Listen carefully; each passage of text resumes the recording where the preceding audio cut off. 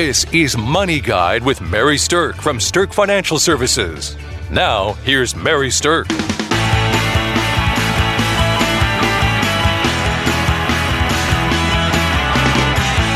Welcome to Money Guide with Mary Sterk, and today we are talking about the very hot topic of the election and your investments. We are being inundated with questions about what should I do with my portfolio before the election, and depending on the outcome of the election, what should I think about doing with my portfolio after the election happens? So what I thought I would do today is share a little bit of history and perspective on how elections and the markets have been intertwined, and then talk a little bit about what mindset to be in concerning your investment portfolio and this upcoming election. Now, there's a lot going on during any normal election year, and I think it's very fitting, this time feels different. For many people, just the intensity surrounding this and the emotional baggage that we're all carrying from the COVID-19 pandemic and the furor and uproar which exists on social media, depending on which side of the Republican Democratic debate that you sit on. So this Money Guide episode is not about politics and political platforms. This is just simply about the money that you have, how it's invested, and how the markets have intertwined with elections in the past. But we don't have a crystal ball. We don't know what's going to happen. We don't know who's going to get elected, and we don't know what the outcome of somebody getting elected is really going to be. So let's take a look at some historical perspective so we can understand a little bit about what to anticipate and kind of put some of these things into a frame of mind of looking at it to be balanced when we're trying to make decisions about what to do with portfolios. So first of all, here's what I'm going to say is buckle up, because there's likely to be volatility. Before any election, we normally see the volatility elevate in the months leading up to the election. And this is really a normal and logical thing. And the reason is the markets don't like uncertainty. The markets definitely do like certainty. They'll have a reaction and then they'll move forward based on what they know. So the uncertainty of a political election is a big deal in the market, and that's why we see volatility leading up to it. We really see it mostly happen in the month before the election. That's when the volatility tends to hit the most. So here's a couple of things that I think are really interesting in terms of the actual presidential election. And this information is coming from Strategic Research Partners. So the average S&P 500 performance of presidential election years from 1936 through 2017 looks like this. 6 months after the election, if we have the incumbent party win, we're about 2.5% up in the S&P 500. And if we have the incumbent party lost, we're about 2% up. So that's kind of interesting to note. In both scenarios, from 1936 through 2017, no matter who wins, 6 months after, we're up 2.5% to 3%. I think that's a little bit fascinating. And the reason, again, for it is the market likes certainty. Now, if we look at a year after, then if the incumbent party won, we're up about 6% in the S&P 500. And if the incumbent party lost, we're up about, again, 2.5%. So again, it's anticipated that based on the historical averages, we are likely to see a decent or upward market in the 12 months following the election, no matter who wins. So I hear people right now saying, oh, I want to run for the hills if this is the outcome, or I want to run from the hills if this is the outcome. We have people who are smart, educated people wanting to run from the hills no matter who wins this election. But the reality is the market history signifies that no matter who wins, historically, over 90% of the time, we've seen a positive market. So interesting little fact there. Okay, The next thing that I want to talk about with this is that the difference between having a Democratic president or a Republican president is negligible when you think about elections. So according to some Bernstein research, even though it feels different this time, the reality is we've had a divided country many, many, many times in history. And there's really little relationship between political power and the stock market. So, although, of course, past performance does not guarantee future results, when we've had a Democratic president, then we've had average market conditions back to 1937, annualized returns during Democratic presidents of 9.2%. Going back again to 1937, if we've had a Republican president, in those years, we've averaged 9.1%. So Democrats, 9.2, Republicans, 9.1. Negligible difference between who's in charge when it comes to long-term returns on the stock market. Here's another interesting thing. Divided government versus unified government. So what this means is who's controlling the House and the Senate. So if we have divided government where one party is controlling either the House or Senate and the other party is controlling the other one, we have seen long-term averages since 1937 in the S&P 500 of 10% return. And unified government is actually 8.2%. Now, I find that to be the most fascinating statistic of everything I'm going to tell you today, because it's telling us that the market returns have been higher over time when we've had a divided government than when we've had a unified one. I think most people would make the assumption that a unified government would create a stronger forward push in the economy. And the reality is, since 1937, we have actually seen a better return in the market when we've had a divided government. So I guess the country's pretty divided right now. Maybe that's not a bad thing for the economy going forward. So let's talk a little bit about the potential market impact. There are certain things that we know, and there are absolutely things that we don't know. So here's a couple of things that I think we can say we know. I would venture to say we know that the balance of power in the White House, the Senate, and the House is going to have an effect on the economy and the markets. And one of the big reasons for that is the proposed tax structure that would be falling under each administration. We know what current polls are saying, and of course they change some from day to day. So our polling information about what's likely to happen is only as good as the day that it is polled. And we also know this, and this is very important. I want everybody to hear this. We shouldn't let our personal political views cloud our investment judgment. Our investment judgment and what is likely to happen long-term in the market, as I just went over, really doesn't have a significant difference when it comes to market returns. So it's very important not to let your political views drive your long-term portfolio decisions. Your investment decisions are best served if they're separated from your portfolio, your personal political views. So here's what we don't know though. And these are some interesting things to think about. We don't know how closely the election results will actually match the polls. We don't know on the day that it's time to go vote how closely those polls are linked to reality.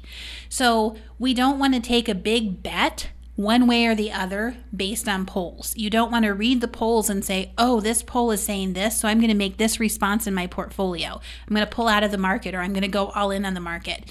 That is a bad idea. We also don't know this, and this is a very important thing to think about.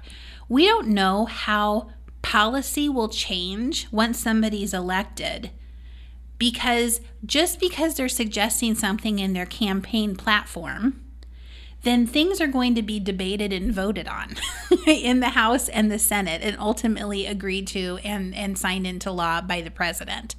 So because someone has a campaign platform that they're running on does not necessarily mean that that is where the public policy will end up. And that's really important to remember, especially when it comes to the tax side of things.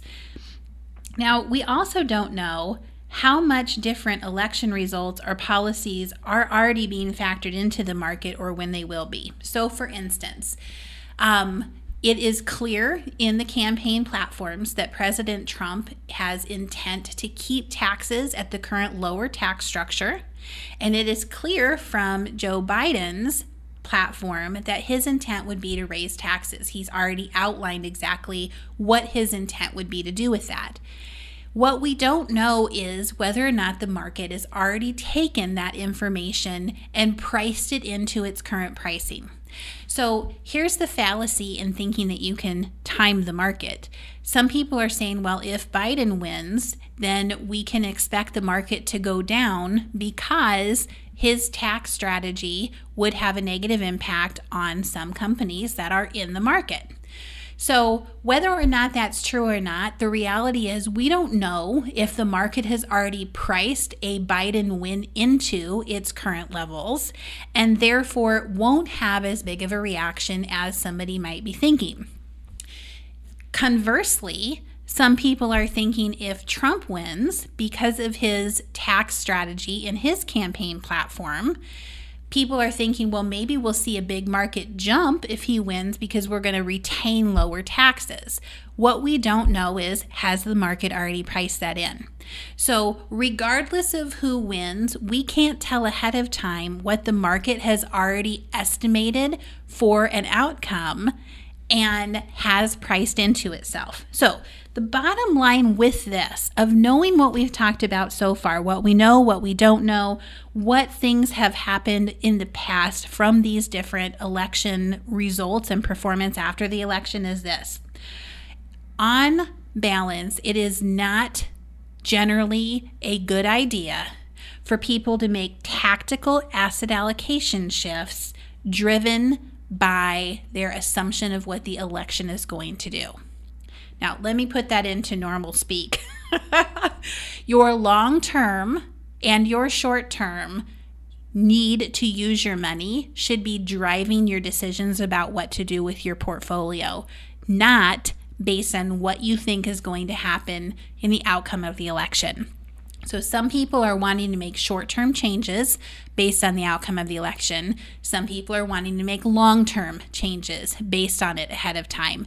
And what I am saying is that the election in and of itself, encapsulated in itself, is not the thing that should be driving your long-term asset allocation choices. Your usage of the money, when you're going to use it, and what it's for is still, even in an election year, what you should be basing your asset allocation choices on.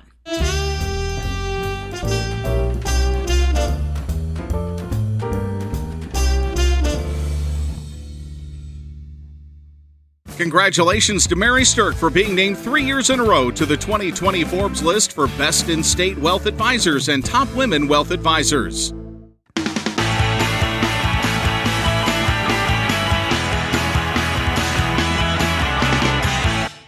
Welcome back to Money Guide with Mary Sterk, where we're talking today about the election and your investments. And what we covered in the first part of our show today was looking back at a historical perspective, which basically shows us that no matter who wins an election, most of the time, over 90% of the time since 1937, we have seen positive results in the S&P 500, both 6 months and 1 year after the election, no matter whether the incumbent won or a new party took political power. So that's a very important thing to consider, and part of the reason why it's not generally advisable for you to shift your portfolio asset allocation solely based on the fact that there's an election coming up. So when you think about your investments in an election year, the tendency is to get nervous about the volatility and what might happen. So one of the things that is true is that markets tend to ignore politics until about a month before the election. And in recent election, the correlation between the stocks and the poll results has been pretty minimal until the month of October. Then they become much more closely linked. That data is from Bernstein. So not only do we see that become closely linked in October, but we generally see an unusually high volatility happening in the month of November. And what that tends to be is because of issues that are surrounding changes that might happen based on an election outcome. Now, this year, the anticipation is continued volatility through November and has a lot to do with the fact about whether or not it's going to be an issue of counting and validating votes might need to be done differently this year because we have a pandemic. We don't know whether or not mail-in votes, submitted by mail votes, absentee ballots are going to have any type of major impact on the speed in which the election results actually are decided. So if it takes longer than normal for us to see who is finally elected, we can expect to see volatility in the market. I think that that's something that we might be able to anticipate.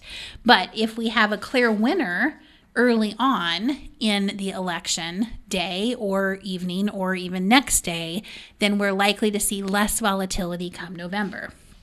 Okay, so a couple of different things that are issues when we think about this upcoming election, like I said, have a lot to do with taxes. But there are really competing visions of the view for the future when it comes to taxes. And part of the reason that the taxes is such a big deal in this election is because the taxes were lowered by the Tax Cuts and Jobs Act. So on the Trump platform, his platform is really to continue those Tax Cuts and Jobs Act's tax cuts. And what a lot of people don't know, though, is that has a sunset provision in it. So at the end of 2025, those are going to go back to where they were before. So it's not a function of whether or not taxes may go up in the future. It's a function of that they will go up in the future unless another vote is held to keep them low, but also a function of it's just delaying the point of when taxes might go up in the future.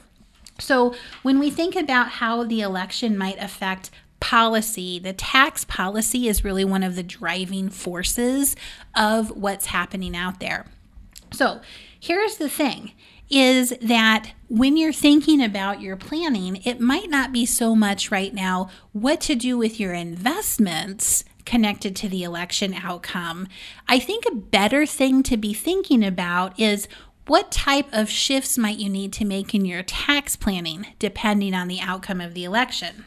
So normally what we'd be seeing in tax planning is that we would be trying to defer taxation as long as possible and take as many deductions as we can in the current year to drive down our taxable income. And that's the appropriate response when taxes are low. However, based on the platform that Biden has put out there, and his tax platform right now is a partial reversal of corporate tax cuts, raising rates from a 21 to 28% rate, and implementing a minimum federal tax.